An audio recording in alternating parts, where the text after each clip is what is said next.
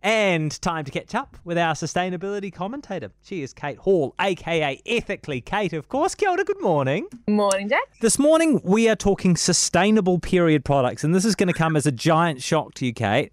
I do not consider myself to be a great expert in this area. I'm not top of the class, so I've got my pen and paper. I'm going to be taking notes this morning. I'm going to be learning. But I think before we go into some of the options, just talk us through the costs. Because when we think of period products, I think a lot of us think of, highly manufactured, processed, processed products, plastics, that kind of thing. Yes. Yeah. And I think, like, for me, obviously, I've changed a lot of things about my life because of the environment. But when it comes to sustainable period products, they actually cost a lot less and have so many more benefits regardless of the planet. Right. So it's a good thing to start with, the cost, right? Because most people who menstruate will spend like up to $40, $50 some months on like disposable period products. So personally, I use a menstrual cup, which is a very common sustainable product to use. And it's one little cup that's, one little piece of waste over 10 years. And I will save around about $2,500 over that time. So that's pretty good, eh? Yeah, when you actually tee it up over time, $2,500 is not nothing. So if I buy a cup, depending on what cup you buy, some are made from medical grade silicone, some made from TPE, which lasts usually probably around only 3 to 5 years.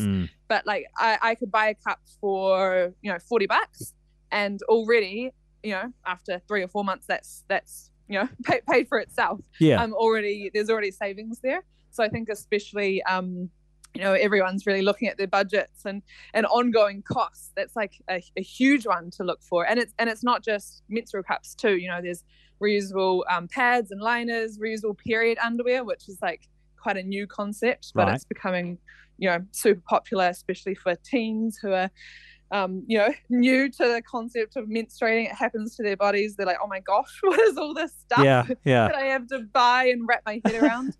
But period underwear, there's a built-in absorbent layer, and you wash them basically just like you treat them just like underwear. So it's so exciting to see all the new technology come out, and I think we just often don't know about it. Yeah, there's been a real kind of movement lately, like with all these different options. They didn't exist even just a few years ago.